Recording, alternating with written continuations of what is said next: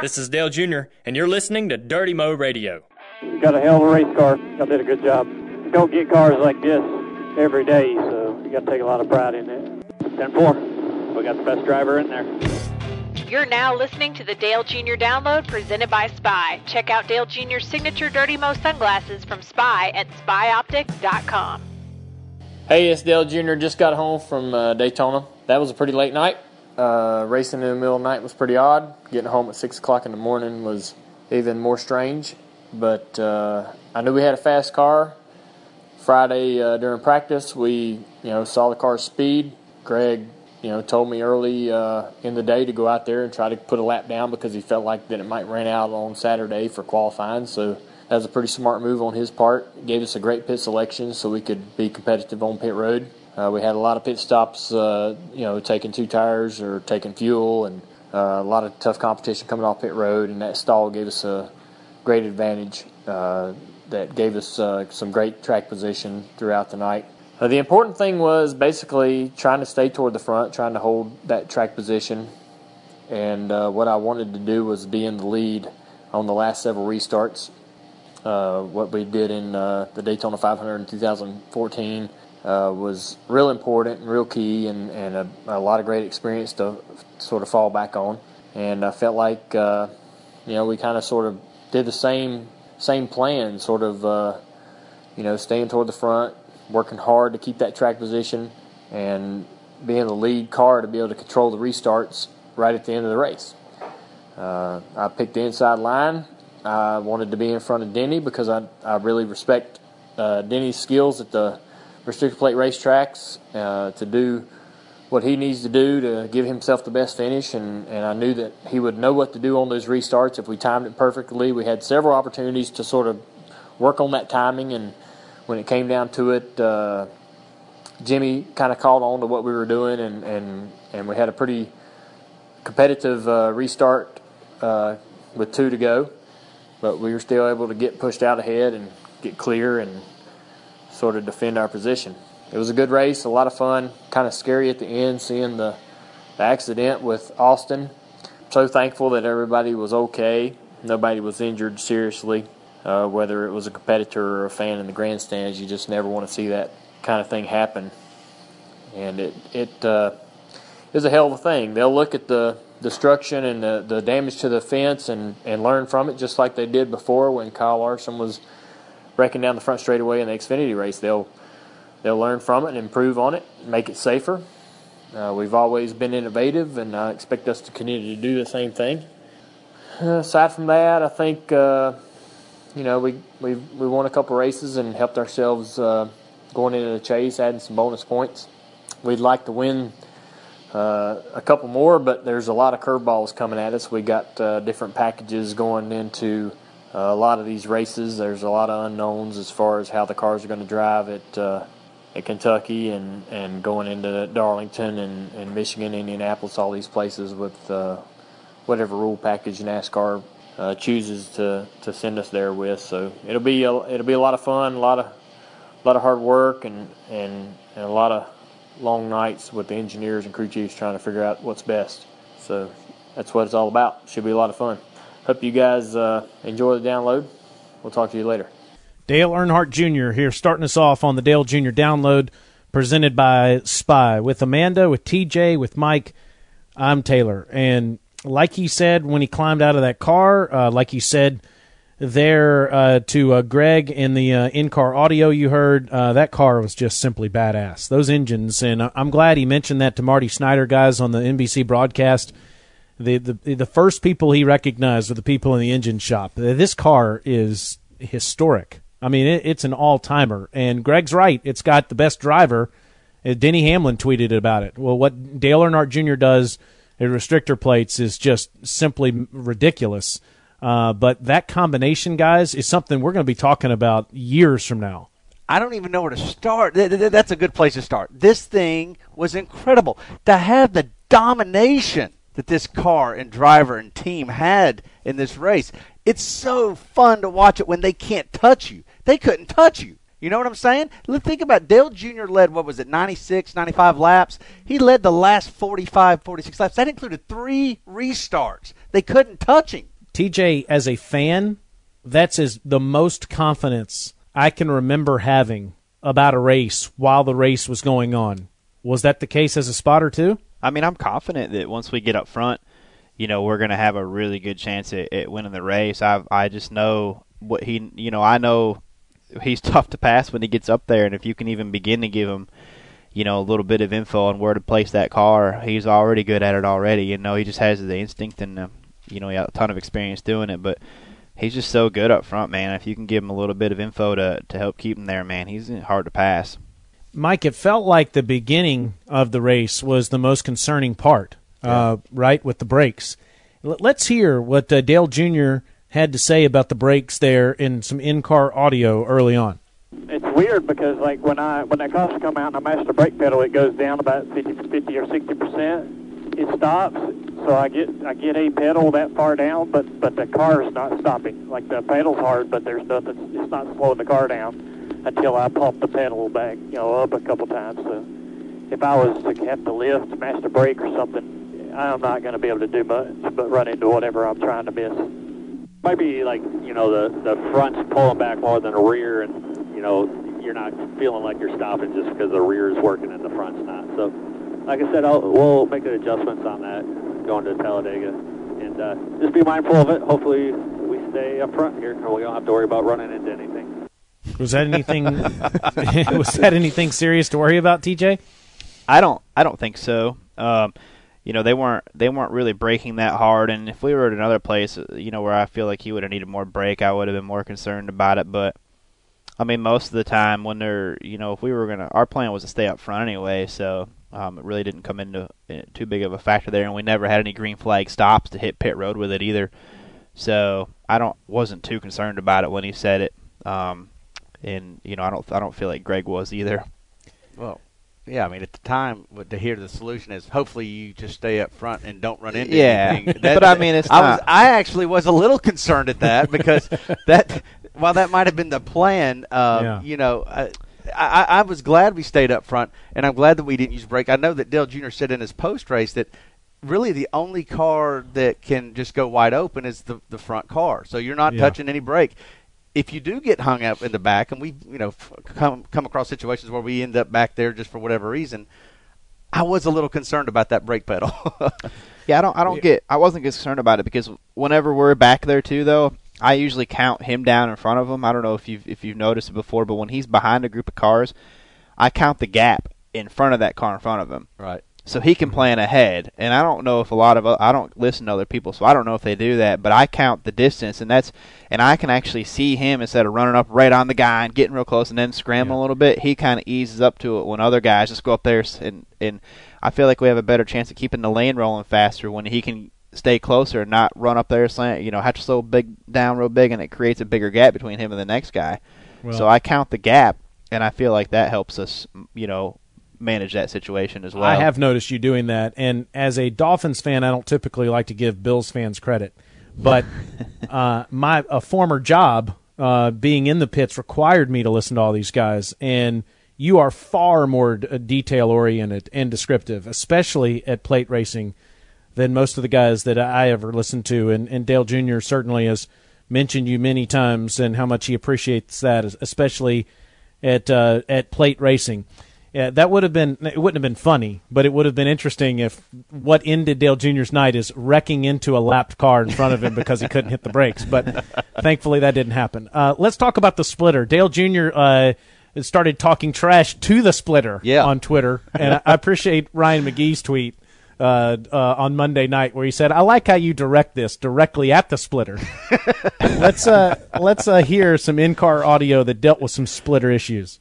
Yeah, I think I'm on the splitter or something and tight through the center and off, or tight through the center at least, center toward exit.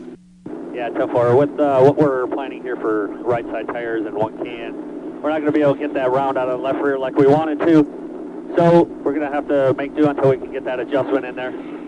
Okay. There you go. But clearly, everybody seems frustrated with splitters these days, TJ.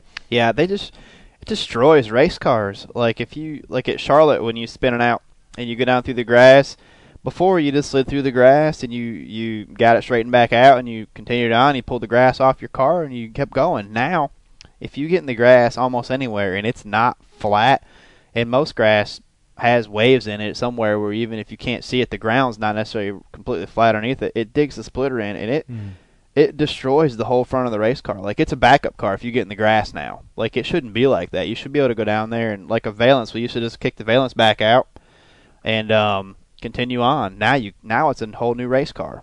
So I agree with him. Well, we pretty much dug a crater at Texas Motor Speedway with our splitter last year, didn't we? Yes, we did. Yes. That's probably where Dale's frustrations with splitters started. Yeah. But if we had a valence, we just would have went through it, maybe kicked the valence, it would have folded it back maybe a few inches on the left side only. I don't even think it might not even have done anything. We would have went down there, jacked the left side up, probably put a jack center up for a second, and beat it back out with a rubber hammer, and it'd have been like we started the race, and you can't do that now. I think old Eddie Gossage is still investing in that golf cart sand that they use out there on the course after people make divots. But, hey, that's the way it goes. We'll get back to some in-car audio possibly a little bit later because, listen, let's just be honest. The rest was just sheer dominance. Yep. There was one point, though, that I don't know if I was concerned, but, in this style of plate racing, in big pack racing, which I strongly prefer over the two-car tango or whatever it was called, you can't really make as big of a run from the back as you used to when they're double file for so many laps. And Junior was in 9th or 10th, Mike, driving around for 10 or 15 laps, it felt like. And then just made the most ridiculous crossover move. Yeah, it was crazy move. It was Dale Jr. Daytona move that we've seen time and time again. And he went. Let's see. I think that was right after he made his 4-tire stop, and then like in 10 laps he was already leading. He passed Denny. That was just a sick crossover move. But the thing that I noticed and about this domination and about Junior, and he alluded to the track position in his audio that we listened to at the beginning here. If you count Daytona, Taylor, I don't know if you remember this. If you count Daytona qualifying races, the Sprint Unlimited, there have been 6 Sprint Cup restrictor plate races this year, okay? Nobody in the field, in some cases even the more dominant cars, could pass the leader when it counted. The Sprint Unlimited, Kenseth won. He was leading on the final restart. Gatorade Duels, Junior won one of them. He took the lead, restart with 5 to go, won it. Jimmy Johnson won it. Daytona 500, Logano, late restart, I think it was a green-white checkered, won it. So far, in 6 races this year, the leader at the end has not been passed. And so when Junior goes back and talks about it was my goal to be leading in those final 2 restarts or final 3 restarts, that was something that he had to plan out and do based off of the fact that, you know what? We have seen that people can't really pass the leader with his rules packages the way they are now. Yeah. You just can't do it as easily. The reason it's so hard to get around the leader, though, is everyone wants to pass, and they stay side by side more because everyone takes their runs, and nobody wants to lay back. So it's a lot easier as the leader as well to basically control the lanes as well. You just work both lanes because they're both trying to pass each other so hard.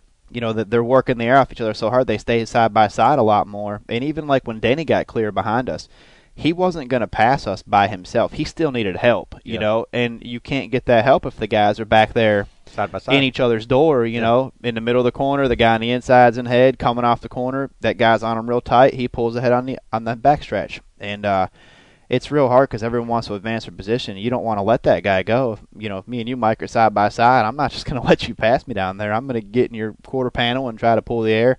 Then when I get back, you're going to do the same thing to me. So I like that. Yeah. I prefer that. I really do because it tough means racing. that.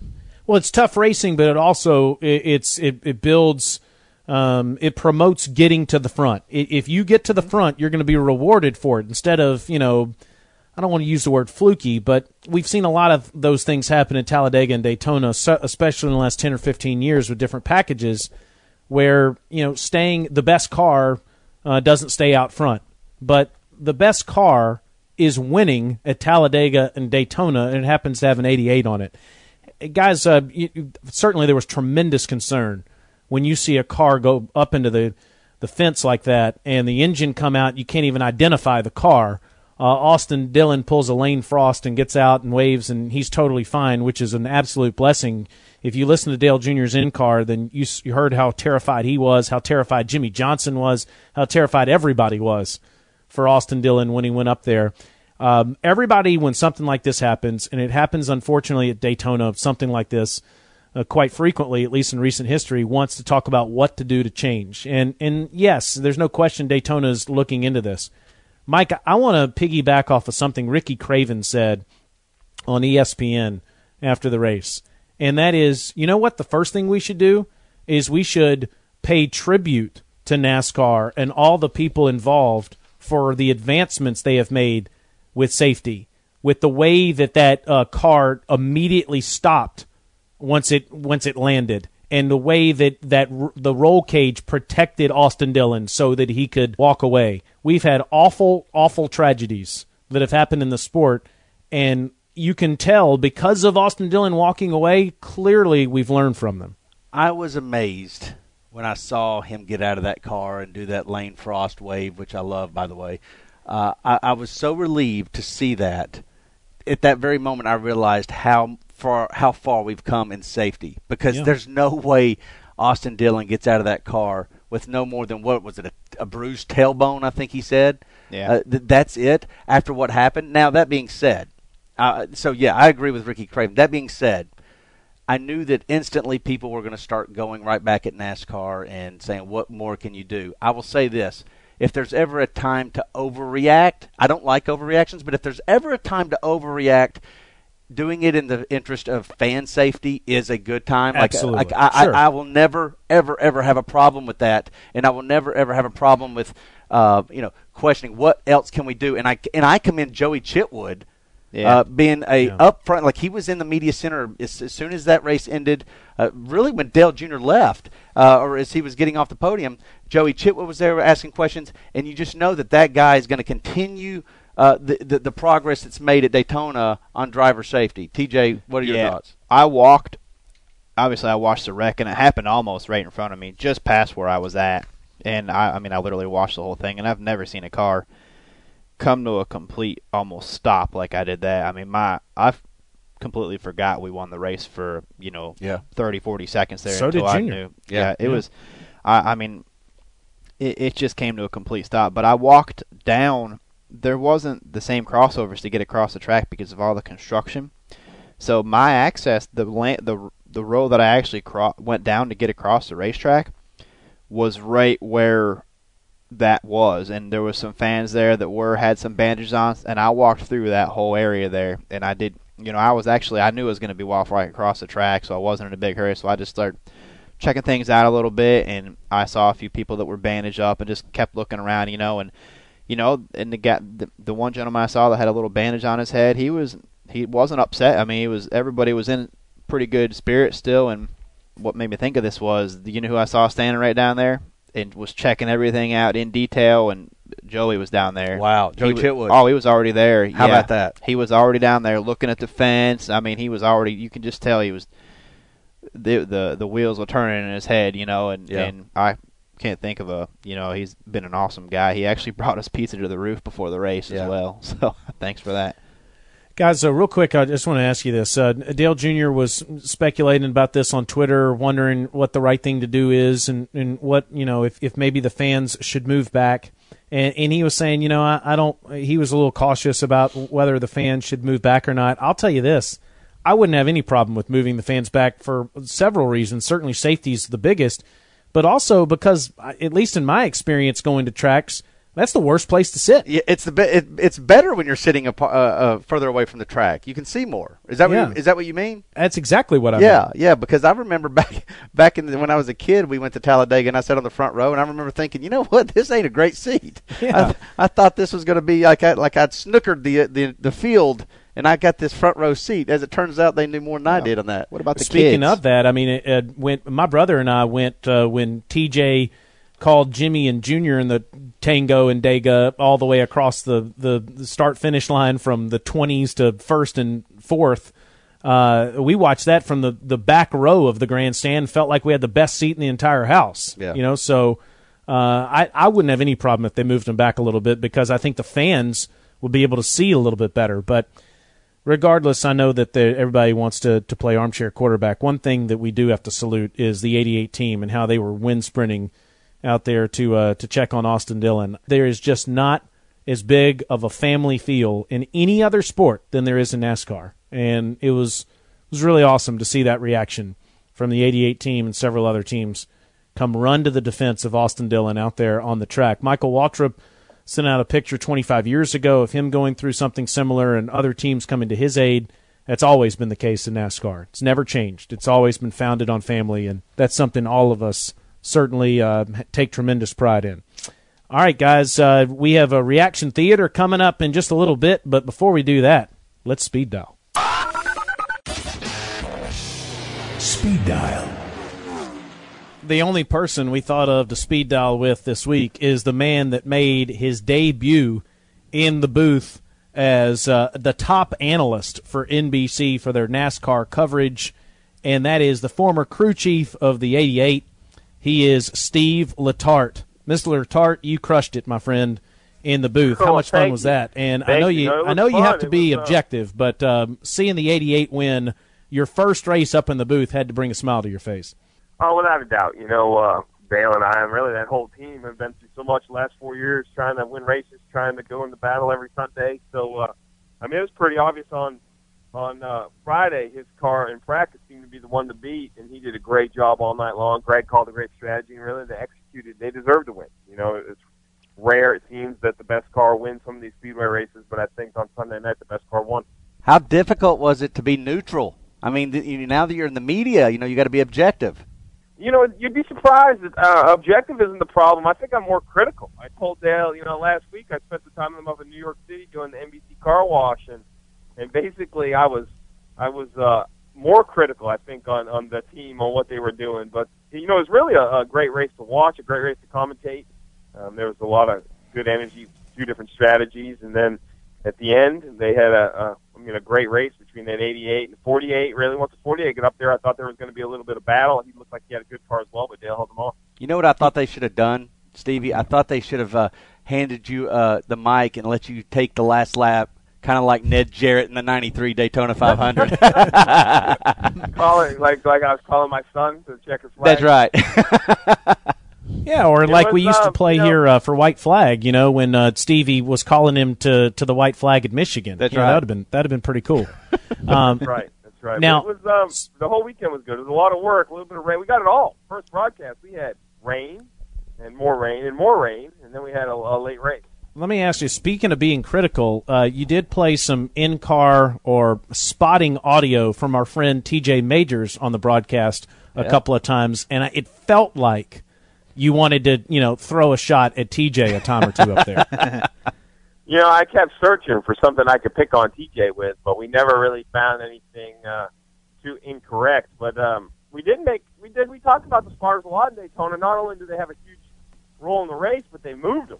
They moved them down a little bit. And I was reading on the Twitter, all the spotters were a little critical on their new position, so it seemed like it was a little difficult to see off turn 4.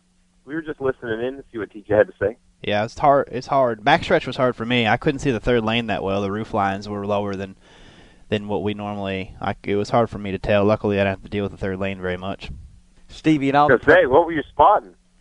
All clear. Yeah, it's a good all night. Clear. 2 by 2 behind you. Mm-hmm. Well, that would have been a hard race to spot. That's such a hard race for spotters, anyways. There was so much chaos going on everywhere. But that's all the kudos I'm going to give to TJ on this podcast. That's where that wraps up. Stevie, what part of this broadcasting weekend? You did a lot of preparation, obviously, and a lot of practices, a lot of rehearsals. What was the biggest surprise for you? What did you not expect that you only get when you actually have a race broadcast? Well, I think the biggest thing we learned when we went to Daytona is we've done a tremendous amount of practice. And the most difficult part is to bring all the players in because, the booth practice, the pit reporters practice, but when it's time to cover the actual race, we had 4 great pit reporters on pit road. And just to try to get that conversation between the booth and the pit reporters, there's 43 competitors, and we try to cover them all. We try to cover all the stories. And it's just a big event. There's so much going on. You want to, there's pressure to cover what deserves to be covered, I think, is what I noticed more than anything. You know, the race was spectacular at Daytona, so there's not a whole lot to actually play-by-play or commentate. I mean, those guys do such a great job. They're 2 wide, 3 wide all night long. But like Casey Mears, they had an issue, and they changed the sensor on the system and on their braking system. You know, and all these different stories to cover, and everybody has come down there, put all their work in, and trying to run the best race they can. So the most difficult thing for us was to make sure we try to give everybody their coverage and try to get everybody on air that deserve to be on air. And then as far as the race win, the competitors took care of that. But rainfill was long. I won't lie. Rainfill's long. That's hard to do. But I felt prepared and ready to go. I'm thankful NBC put together a great package as far as how much we were going to prep and how we were going to plan. So it almost felt just like rehearsal. Mike asked you about preparation. All of us sort of made fun of you for how prepared you were for every NASCAR race and staying up all hours of the day as a crew chief for the 88 and before that for the 24. How much prep are you doing? Because Mike even joked about this on Twitter. You know, you got out of this, you know, so you'd have more time with your family. How much prep are you doing compared to when you were a crew chief? Well, the prep for that first race, we put a lot of work in. You know, we went down there in February and stood in the booth and kind of didn't really cover the race, but tossed it around, kind of learned how Jeff Burton, myself, and Rick Allen would interact. And then since then, I think we've done 4 or 5 races. We did a Pocono from studio. We've done a bunch from the studio. You know, the beauty is I don't have to travel for some of the races in the first half of the year. So I've gotten the time at home. It's been really great. I take my kids to the carpool line every morning when school is in session. But it was, you know, listen, you only get one chance to make a first impression, and that was our opportunity in Daytona. And I thought we did a good job of preparing for that. And now it's the weekly grind. You know, now we have to Daytona's behind us. Now we're preparing for Kentucky. New rules package hitting the racetrack on Wednesday. We're going to go up there, watch a little of that open practice, and then get right into that week. So it's definitely, I tell everybody this. When I was a crew chief, I had 2 full-time jobs. I had a full-time job Monday through Thursday at the shop and a full-time job Friday through Sunday on the racetrack. And now as a TV guy, I'm down to 1 full-time job. So it's definitely less time as crew chiefing, but it's not a part-time job at all. Stevie, at any time, though, during this race, when you're watching that 88 out front, did you not just one time want to say, yeah, I built that car. Yeah, boy. You know, anything like that? You know, I think that's what I love so much about the job is it's really all-encompassing. You know, when you sit up there and you watch the whole race, it's a lot like crew chiefing in the fact that you're mentally involved. You know, you don't have a whole lot of time to let your mind wander. But, I mean, it was proud to see the performance they put on, and I was happy for Dale. You know, Dale and I are such good friends, and we spent some time together last week that it got to a point where he had such a dominant car. I was just hoping that it all came together for him and he didn't have a trip up or a mistake or an accident, because when you have a dominant car, you know, I know what that's like, and it's you start to worry about what could go wrong. But nothing went wrong for him. They took 4 tires at one time, which was a great pit call, got their tires on it, and then he made – I think that's when everyone in the booth, that's when me and Bert looked at each other and said, man, he really is that good, because they made short work from about 8th to 1st in a handful of laps. So, but it was good. You know, I truly got to be a fan of the whole race and not just one car, which was nice because, you know, this week it worked out, but if it doesn't work out next week, I can just start cheering for whoever the leader is next week too, Mike. That's the advantage of that. You get a chance to listen to everybody and more things happening now. Do you feel like whenever you watch, you know, Junior, we get the lead and he has a fast car, do you feel like we almost have a little bit of advantage when we get out front, you know, just from the info that I can give him and how good he is? Oh, I watched that race, and it was obvious to me on every restart how easily the 88 pulled off the front bumper, or whoever was behind him, that the car was ridiculously fast. And then we put it on air. We put the in-car, the split screen of the 88 on the racetrack, and then the in-car of Dale working the mirrors and put some TJ's audio, and it was a really perfect example to show the fans that you don't lead by chance. And I think that Dale's one of the best at understanding the runs that are forming behind him, and TJ, like you said, Mike, I'm going to leave my compliments short, but he's very good at understanding 4 and 5 and 6 cars back. You know, the energy in these fields doesn't just happen off the front row. Something happens back in the 10th or 15th position, and then that is like a wave, you know, and as that wave moves forward and backwards in the pack, you have to understand that wave's coming. And as I watched that race Sunday night, it became apparent to me who was used to leading these races, who had the experience leading the races. And that's what I see. You know, they have this hang-back strategy. And I see why some teams do it, but the problem is when you get to the end of these races, it seems like they're not quite sure how the leaders have run all day long, where versus the guys that have been up front, they have a good feeling of the tempo over the front 2 rows, and they do a better job managing. Yeah, you did a great job with that. That was that in-car explanation, and talked about going 200 miles an hour into a corner, and Junior looking back in his mirror, and just how amazing that is, and how we'd all wreck if we tried to do that out on the highway. But that was really, really well done. Last thing I want to ask you, Stevie, is about this team. TJ just made reference to it, and anytime there's change, especially when a popular crew chief like you were with the 88 leaves, you're going to have people that are concerned. Well, is the next guy going to be as good? And they obviously had numerous changes with the pit crew as well. What do you make overall of the job the 88 team has done so far this year? Because at times, at least on this podcast and in other places, they've been scrutinized. Well, I think that the 88 team is always going to be scrutinized because Dale's such a popular driver. But I think Greg, Dale, and the whole team has really put a hand into continuing what we started 4 years ago and the success we had last year. I think Greg took over, came in the perfect amount of ownership of the race team. He didn't come in and explode the thing apart. He kept some key members in place, but at the same time, he put his own signature on the race team. And the most important thing of a team is it has to be a tremendous amount of supporting cast for the leaders of the team. And Greg and I have very different strengths. And if he would have kept the team exactly like I had it, that was my race team, not Greg. Greg needs to have his own race team, and he did that. He changed the personnel that fit him and his style better. Greg's way smarter than me, right? I'm a people guy, so I had to have really smart engineers to help me with the car. Well, Greg is an engineer, and he understands the car as well as anybody, so he has to have a different cast of support behind him, and I thought he did that. I thought he did a great job. There's always change on the pit crew, change is inevitable in all sports, and I thought he managed that very well. And then credit has to be given to Dale, because I think Dale's role is different within this team. When I was in charge of the race team, I tried to set the tempo myself, and there was a lot of management styles that I used that kind of gave direction to the group, and I think Dale has stepped up and filled that gap some. So it's a completely different race team, even with some of the same players as it was last year. But when I see them on the racetrack, it looks the same to me. They're still out there winning races, and that was the goal. So I applaud them. It was a tough task to take, and Greg has stepped right up and done a great job.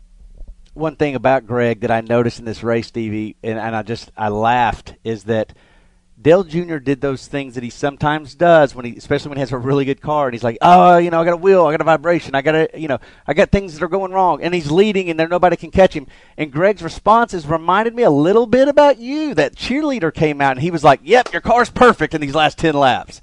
And Greg, every time Dale Jr. wanted to try to talk about something that might go wrong, Greg was like uplifting and boosting him, and just like it's almost like he completely ignored what Dale said and said, "Hey, your car is perfect. You're the best driver out there. You're going to win this thing." And I noticed that he did that a lot last week at Sonoma too. And I think we're starting to see some cheerleader in Greg.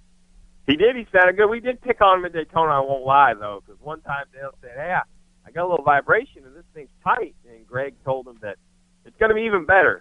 Burton looked at me and he said, "Look, it might be okay, but it ain't going to be better." I don't know about this better sales pitch he's giving them. So. But we did. We listened in a lot. I mean, when you have a car that leads that many laps, we would like to listen in. And, it's not just what he was saying, but with the quick response, and you can hear the confidence in Greg's voice. And that's what Dale always seemed to respond the most to, is just confidence. Have confidence in what you're saying. Dale's a smart guy, and he can tell when you're giving him a sales job, and he also can tell when you're being honest. And it has nothing to do with what you're saying. He can tell by how you say it. And I thought you're absolutely right. Both last week at Sonoma and Sunday night in Daytona, Greg not only responded timely, but he also responded with swift, to-the-point confidence. And I think that confidence kind of breeds over. Confidence breeds confidence. And here you are with 2 wins, won the last 2 restricted play races. And from what I've seen on some of the downforce tracks, I would be shocked if they end with 2 wins at the end of this year. I think they're going to break through a few more times. Last thing, Stevie, that I wanted to ask you about, you did a phenomenal interview with Dale Jr. for the pre-race show on NBC, and NBCSports.com actually has video of this interview that you did. It's still on there, and I encourage anybody to go there to the NASCAR page on NBCSports.com and look at it, because Stevie went with Dale Jr. to Whiskey River, the old town, the western town, and they sat in the saloon, and they watched the 2001 Pepsi 400, which is my favorite Dale Jr. victory, and one of the most popular, just one of the biggest moments in NASCAR history, with all things considered from that year. What was that like, Stevie? What was your biggest takeaway from that interview? Whose idea was it? Just talk to us about that. Well, leading up to our kickoff on NBC, we tried to kick around the idea of, who we needed to talk to and what we thought we needed to discuss. And one of the producers, so, the biggest win I think we've ever seen at Daytona other than a 500 win, the biggest 4th of July weekend win ever was Dale's win in 2001. So they asked me if I'd be willing to go talk to him about it. And I said, listen, him and I are really good friends, so you can't leverage it like, it's only, that it's a favor to me. The network can make an ask. And Dale Jr., as always, was more than cooperative. He supports the sport so well, and he supported NBC's, breakthrough coverage or our starting of coverage in July, that we just went up there and we sat down. It's really been great. Like, see, so I've been busy the first half of the year. Dale's been busy. And what we've learned is even as good of friends as we are, when our schedules don't line up, it's hard to spend much time together. Right. So that day started early in New York City on the Today Show. We hit all the NBC shows. I flew back to Charlotte with him, and then we sat down and we watched that race. And it really was a blast. It was great to spend time with him. It's disappointing when you don't get to spend time with some good friends of yours. It's kind of like seeing an old college roommate. You hadn't seen him in years. It'd only been months, but a lot has changed for both of us. And then to sit there, talk to him about it was one thing, but it really struck me watching him watch the finish of that race. And that reminded me why we all do this. That reminded me what this sport is, what makes sports the only, in my opinion, the best reality TV out in the world, because there truly isn't a script. And sitting in Old Whiskey River, hanging out, watching that 2001 July race, kind of got my mind ready to go racing, because I watched him and I watched the emotion and I watched the jubilation he had of that night down in Daytona. And moments like that in racing are often, forgotten because they haven't in the past. And it was awesome to take a moment and relive the past a little bit before we rewrote the record books. And sure enough, he goes down there and gets himself another trophy.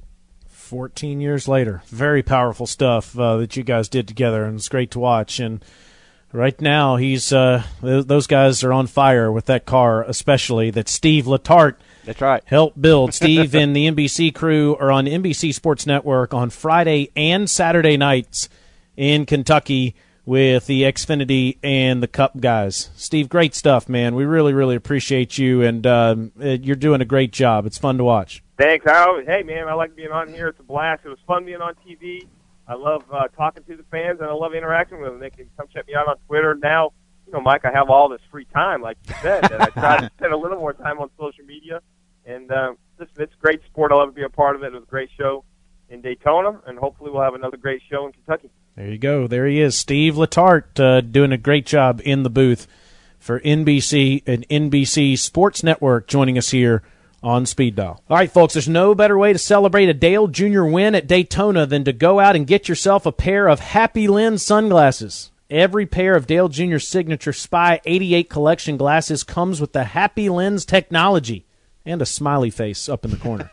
We've been seeing a lot of tweets coming in with Junior Nation sharing their purchase of Spies with us. If you haven't made that purchase yet, now's the time. All you have to do is go to spyoptic.com, pick out your favorite pair of signature 88 shades, then at checkout enter discount code Nationwide88.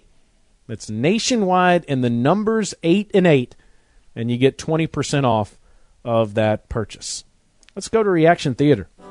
It takes one hell of a driver to be able to dominate restrictor plate races like this. He's back to the way he used to be. Man, you're doing it awesome, Junior. What a hell of a race. Glad to see Austin Dillon's okay, and hopefully all the fans are good. But, man, that was an awesome race.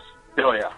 Mike, how would you compare the way Junior and his team are dominating restrictor plate racing right now to what he was doing, say, 10, 12 years ago? Well, it's the first time that we've won multiple restrictor plate races in the same year since 2004. 2004, the standard season, the high water mark season for Dale Jr. in his career, that he won the Daytona 500 that year, and then he won the Talladega Fall race where he used a piece of profanity and then got docked points.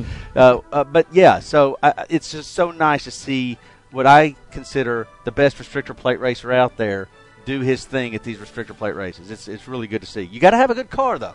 You got to have that. You got to have that horsepower. Definitely do. Man, they couldn't touch it. Who's next?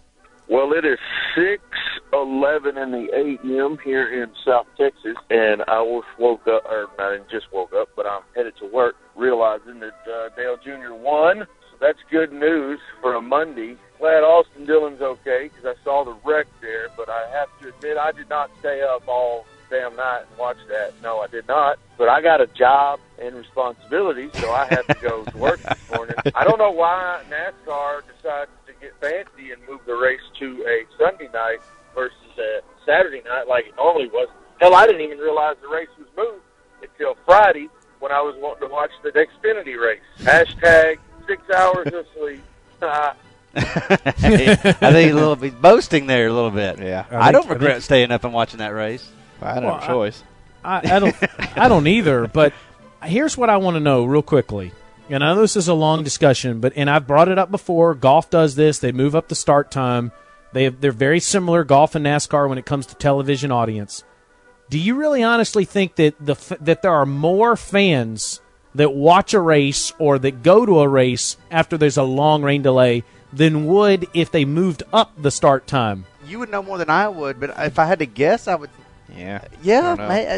It's I mean, like Larry McReynolds was tweeting about this. Everybody was. I mean, the weather was much better. TJ, you can speak to this. Hours before the rain came, and golf does this all the time. They've done it probably 5 or 6 times this year. Oh, okay. Where they've, CBS and NBC, huge broadcasters, have said, all right, we got to move up the coverage. We're going to go ahead and start it now.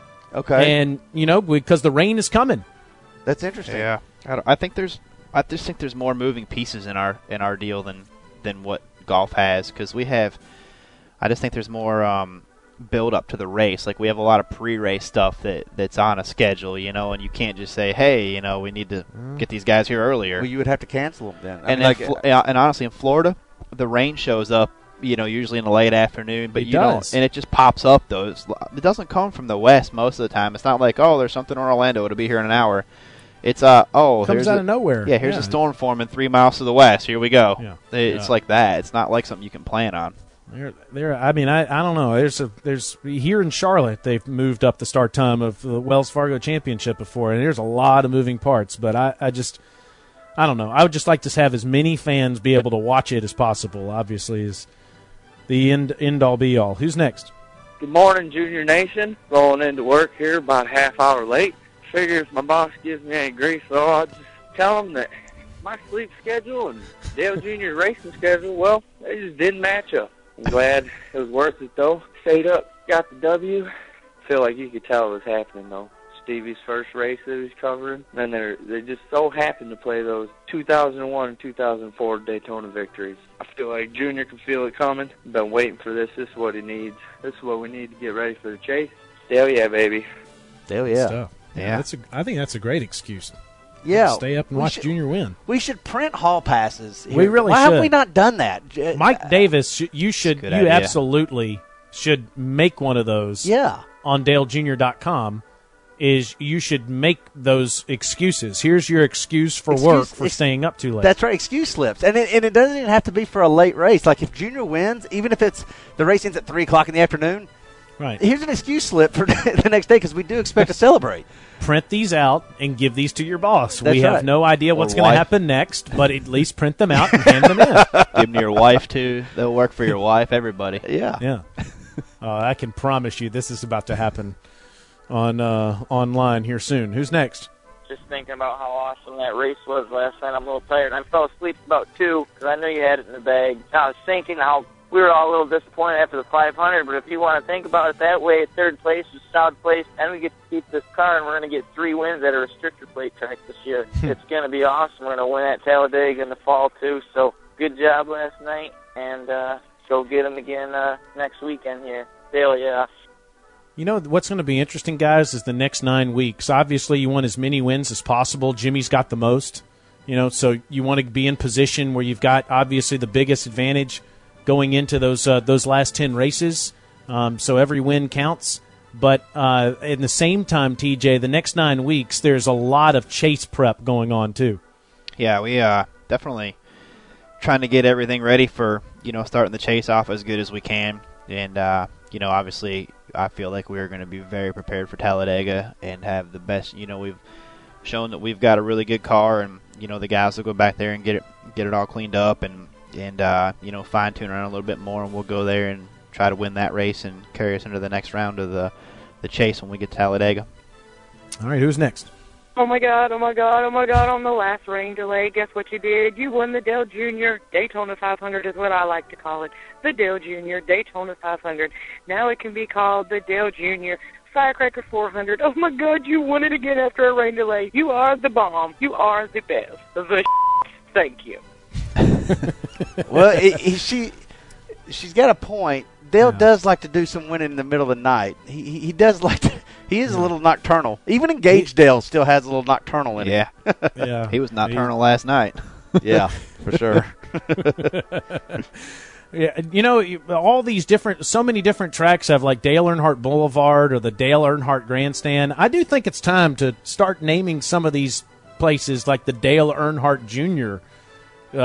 Grandstand, you know, because of all the success that he's had, particularly at restrictor plates. So maybe next year's Daytona 500 should be called the Dale Earnhardt Jr.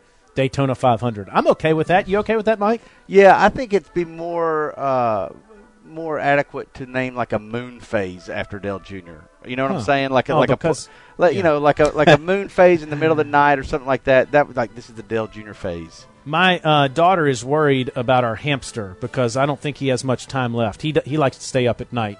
And so maybe we should name the next hamster Dale Earnhart Jr. Well, that's what you're saying, because he's nocturnal. I bet you wouldn't be the first, but that's a pretty good idea. There are definitely some hamsters named Dale Jr. Yeah. First of all, thank the racing gods that Austin Dillon was okay. That was crazy right there. I didn't even see it at first because I was jumping up and down because of Dale winning, but still that scared the hell out of me. And the Duke crew going out there to get him out of the car. That was awesome. But back to the main point. Dale, yeah, we dominated. There was nobody that could beat us. On the restarts, they couldn't pull out and pass. They couldn't even help each other pass. It was just completely amazing. And so let's go on and keep this crap going. Dale, yeah. Dale, yeah. Yeah. I like that. He's excited. Yeah. I am too, man. That sounds like a man from Kannapolis, North Carolina. It sounded... Oh, you know Kannapolis was up all night. Oh, there's no doubt. There's no doubt. And I love being able to identify that accent from all the others throughout the world. One of my favorites. Who's next? Great win last night by the 88 team. Heading to work, actually about an hour and a half late because I stayed up late watching the race. But it was all good because Junior won it. But I do have one question. At the end of the interview, he said, one of the NBC reporters, that he hoped that Mr. H didn't put that car out in the barn. I'm just curious as to why would they get rid of a car that's won 2 races. Anyway, great job. 88 team, 30 more radio. Hell yeah. Well, that's easy. Mr. H wouldn't put that car in the barn until it, has no life left. You don't run that thing till the wheels fall off. There's no doubt. Probably literally. Yeah, or they change the rules package or something. Right. Until you can't race it anymore, that car will race. And then it'll go into wherever it goes after that. Yeah.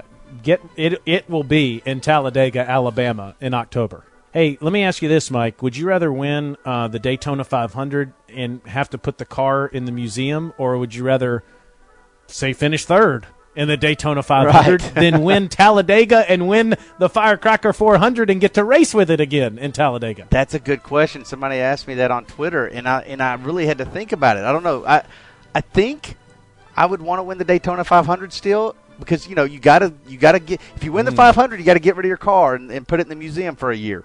Yeah. But man, if you already have 2 Daytona 500 wins, though, let me say this: the last Talladega is in the chase.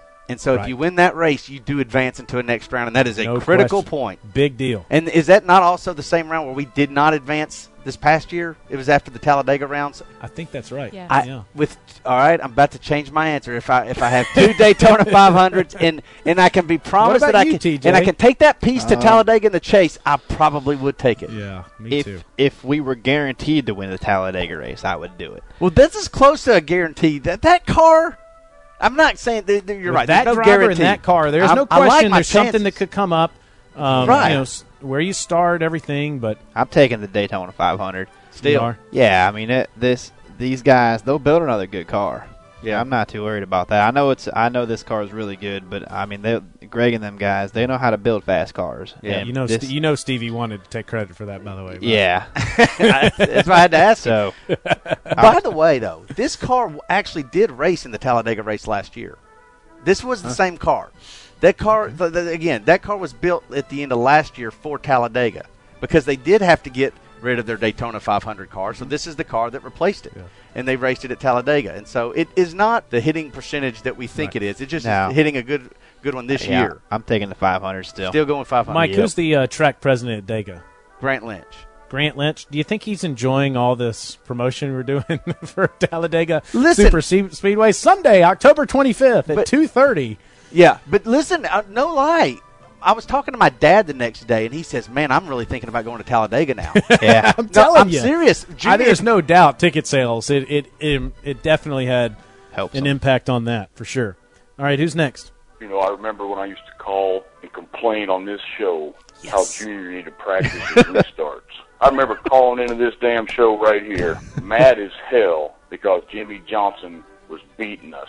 I don't remember ever being as proud to wear the 88 nationwide colors as I am tonight after this race. Hearing Junior talk about how he didn't want to do a celebration so he knew everybody was okay, seeing the crew guys run across pit lane to go check on the competitors that were in a bad wreck. That's why I'm a fan of the 88. Dado! That's great stuff. We appreciate Dado for calling in. Shouldn't Dado have to run after wins now? Yeah, he should. In fact, I was actually just wondering as I was hearing him sit there and go through that. Does he smoke a pork tenderloin at 3 o'clock in the morning when there's a race? That's a good point. Does he do his bacon bombs in the middle of the night? Because that man and that the races are very important to not only his entertainment but also his eating. He should He should have to eat smoke a pork tenderloin or pork butt or something, or beef brisket or something. He should have to drive the school bus open wide, then get out and start running, then call Reaction Theater. Yeah, he had to fire up Sloppy Yellow and take it to the streets of Texas in the middle of the night, right? Come he on did now. Oh, good for him, though. Yeah. And who's next? Junior fans, this is unacceptable. We need immediate and sweeping changes at Junior Nation. I may have had one too many last night, and I am guilty of falling asleep and missing Junior's win. So this is what I'm calling for. I'm calling for a bat signal to all Junior fans. Let us all know when Junior's in position to lay the smackdown on the other 42 drivers. I'm calling for no Junior fan to be left in the dark. So, we're in the age of technology now. Dirty Mo Radio, we need to pull this together, and we need to have a group text to all fans of Junior Nation to let them all know when Junior's in position to get another win. May we never miss another race and another win. There you go. I agree with that. And, Mike, I was concerned that I was going to fall asleep, so I DVR'd like 9 programs that were coming up on NBC. And it was funny looking back. Like I watched the entire race again on Monday mid-morning, and it was funny going back watching Larry King's special report, which is what was supposed to air, 2 paid programmings about all sorts of materials that I didn't know existed. Dateline NBC was in there, I think. The local news was in there. There's something else I'm forgetting. But there was all kinds of interesting programming that we missed out on because instead we watched Dale Earnhardt Jr. win at Daytona. There had to have been like a Maury Povich show in there somewhere, But, my wife said the same thing. Why do we have paid programming on our playlist here? Well, that's why. You had to DVR about 8 or 9 programs just to get that whole race in. That's a good point. Listen, if that gentleman wants to just give us his phone, we're not going to text. We're just going to call and say, get that ass up.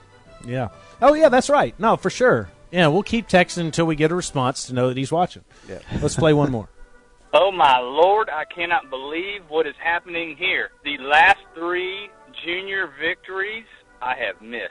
Didn't watch them. Couldn't watch them. It just didn't happen. So, since I am obviously the winning factor, I got to know, what race would you like me to miss next, Dahlia? All of them. Yeah, okay, the rest of them? Well, we got to be realistic about this. I'm going to go ahead and tell you that you know what? I hope certainly we want more wins before the chase starts. Yep. But when we do not want you to watch Chicago. don't want him to watch Chicagoland Speedway on Sunday, September 20th. So I would ask him to please not watch that. And then if Junior wins, then okay, well, he's already in the next round. But if he, then you got to you schedule accordingly. But I would say Chicago, Mike. Yeah, I don't want him watching. Phoenix, Homestead, let me throw those in there. Definitely don't want him watching Homestead. No, and if I may even just be selfish, I'd like him not to watch the Brickyard. I love a Brickyard, yeah. Well, you don't want him to watch Watkins Glen, Mike, because in Watkins Glen, good point, Taylor. Very good, very I like good. that too. Good idea. Mike's been guaranteeing a Watkins Glen win for years now. Reaction Theater is open 24/7. All you have to do is call toll-free 1-855-740-1902 and leave us your voicemail message, 855-740-1902. And we play the best each week right here on Dirty Mo Radio. Time now for It Takes a Nation, presented by Nationwide. To continue our theme on the win, we're still talking about the victory here. On Takes a Nation, presented by Nationwide, we have Joe Mattis. Joe is the vice president here at Junior Motorsports of licensing and marketing. He's my direct boss, so I'm actually going to make sure I do a good job for you here, Joe. I appreciate but thanks for coming in the Dirty Mo Radio studio. The reason I wanted to actually bring you in today, Junior wins the race. We obviously have a robust licensing and merchandising program. Everybody knows that. So is there going to be a Dale Jr. Win T-shirt following this Daytona victory? Yes, there is. There's actually two. Themed sort of the same. We're coming out with a white and black one. Okay. All right. So two T-shirts. When do they become available? They're available now online. Oh, already? Yes. How do you do that? That's a lot of effort by a lot of people. Then when do you actually start thinking about the Dale Jr. Win Tee when the checkered flag waves? Like, that has to go into production pretty quick.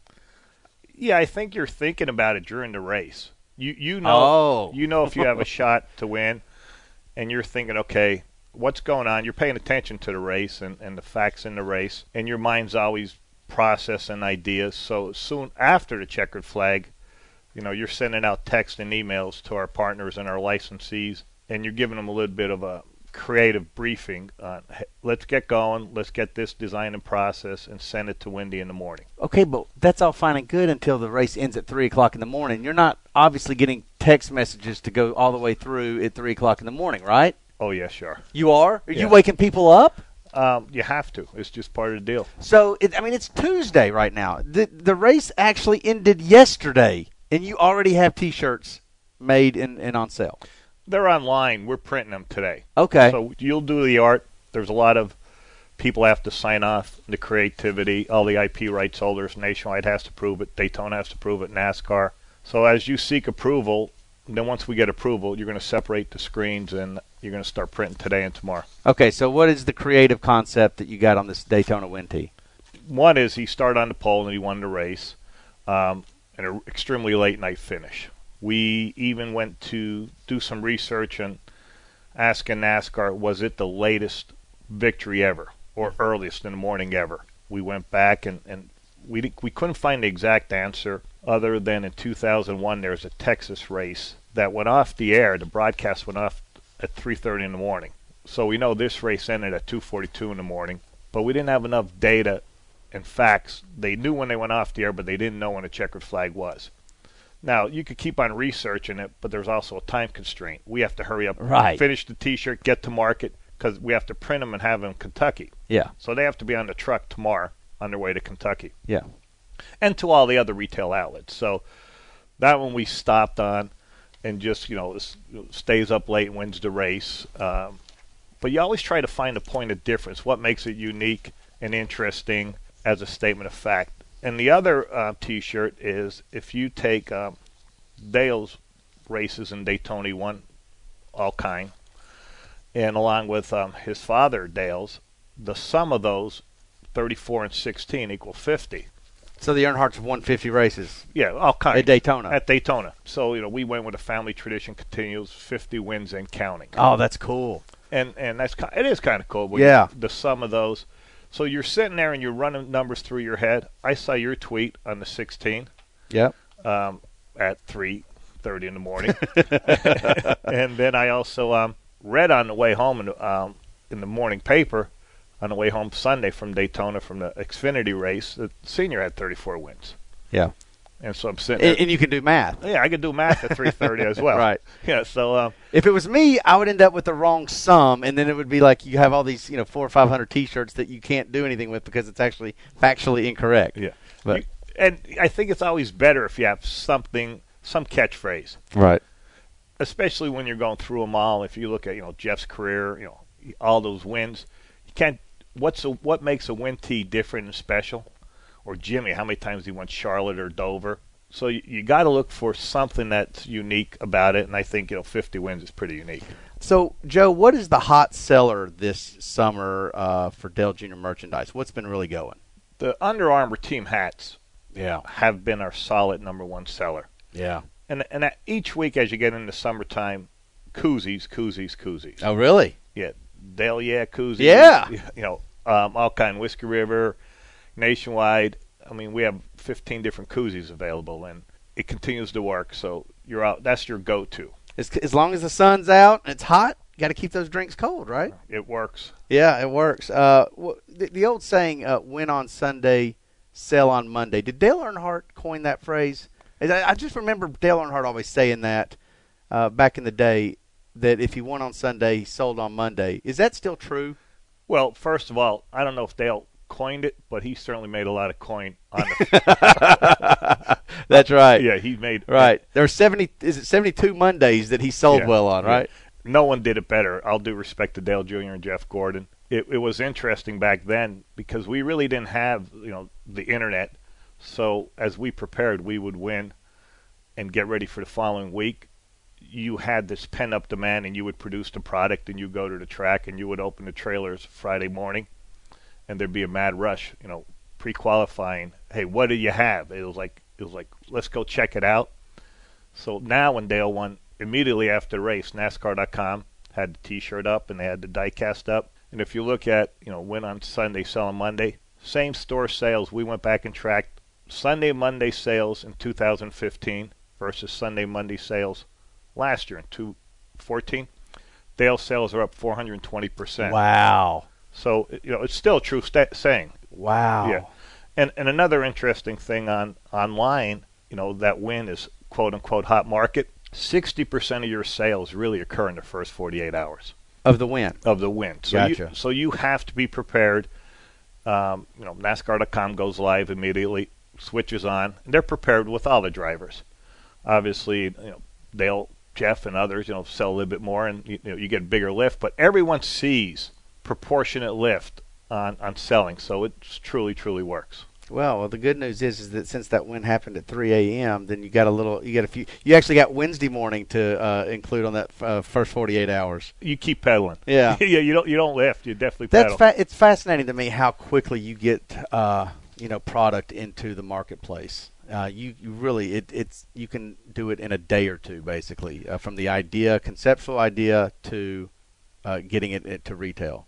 Yeah, and you must. Everyone else does it. All the other stick-and-ball sports does it. The women's soccer did it. Yeah. So it's there, and the consumers expect it. Where can Dale Jr. fans go to get Junior Nation Junior merchandise? You're always going to be able to go to NASCAR.com, shopjuniornation.com, Team Hendricks store, Team Hendricks website, here at Junior Nation store as well. Here at Junior Motorsports, that's right. Yep. At Junior Motorsports, we're always going to have it. And, we'll work it through the system at retail. It'll be in Walmart. It'll take a little bit longer because of the process. And a lot of your NASCAR specialty shops, it's going to be at track. It'll be in, Kentucky. It'll be in New Hampshire. Cool. So we'll follow the scene and continue to sell. Well, Joe, thank you for joining us here on Takes a Nation. That's fascinating stuff. And you know what? You just see so much Dale Jr. merchandise out there. Fans just really are loyal and passionate when it comes to showing their fandom of Dale Jr. And so a lot of them have to wear it. They got to wear it, and they not even just on weekends, through the week. And so this is just fascinating stuff, and it's been something I've been wanting to do for a long time, is have you on this. So thank you for coming. Guys, listen, hopefully you've been checking out the weekly Stories of Dale Jr. video series that Nationwide has been putting out every Tuesday. It's today's video. We will hear from you, Junior Nation. A couple of fans are in this video. They're interviewed by Nationwide, and their stories are priceless. And you're really just going to love the way this video ends. It is by far my favorite. In a series of awesome videos, this is my favorite. That hits today. So be sure to follow Nationwide 88 on Twitter and Facebook for the entire video series. And never forget, Nationwide is on your side. Let's play White Flag. White flag right there, white flag. All right, well, this White Flag, Taylor, is brought to you by coffee. Just any coffee. Any kind of coffee, Starbucks, whatever you know. I don't know. What kind of coffee do you drink, Taylor? I drink whatever my wife is fixing. That we have one of those Keurig things. Okay. This White Flag is brought to you by Betsy's Coffee. Betsy's Coffee. There you Last go. week it was brought to you by the Dolphin Inn in Carmel, California, while Betsy and the girls were swimming in their pool. There you go. This week, Betsy's Coffee, which I have been drinking a lot of. That's right, because we got to stay awake. A lot of short hours this week. But anyways, Dale Jr. is doing some Hendrick Motorsports competition meetings today. How freaking awesome must it be to sit in a competition meeting at Hendrick Motorsports after you just kicked everyone's tail? I mean, really? Like, hey, Jimmy, how was your second place car? Yeah, that's a good point. Oh, by the way, speaking of Jimmy, nobody in Reaction Theater brought up the fact that Jimmy finished second in both of Dale Jr.'s wins this year. I mean, how about that? I feel like that would be a badge of honor. Like, that would be something that people would bring I didn't even up. know that. Yeah. Instead of blame JJ, ha-ha JJ. Yeah, ha-ha JJ.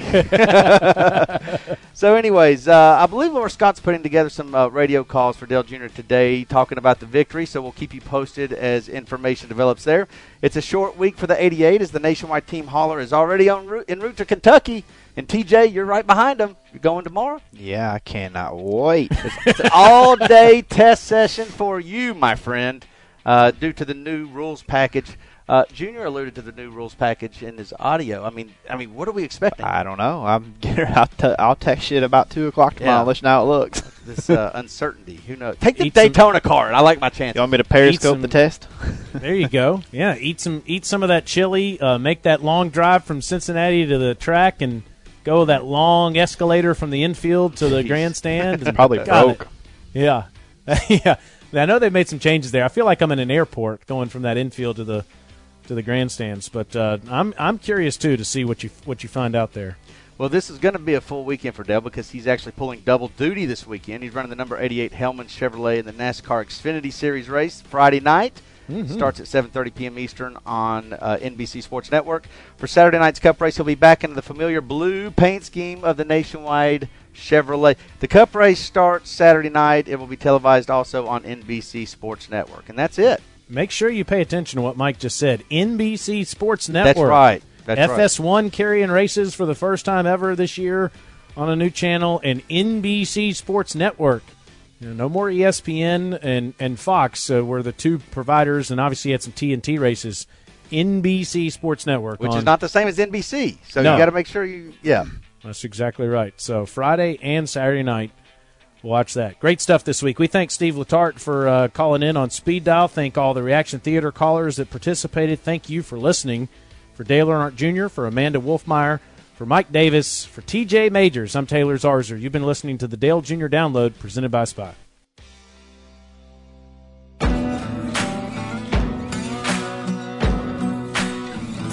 Thanks for listening to Dirty Mo Radio. We'd like to thank each and every one of you for tuning in to another episode of the Dale Jr. Download presented by Spy. Now go to spyoptic.com and find your favorite pair of Signature 88 collection sunglasses. And when you do that and you go to checkout, remember to enter code Nationwide88. That's Nationwide 88, and you'll get 20% off your purchase.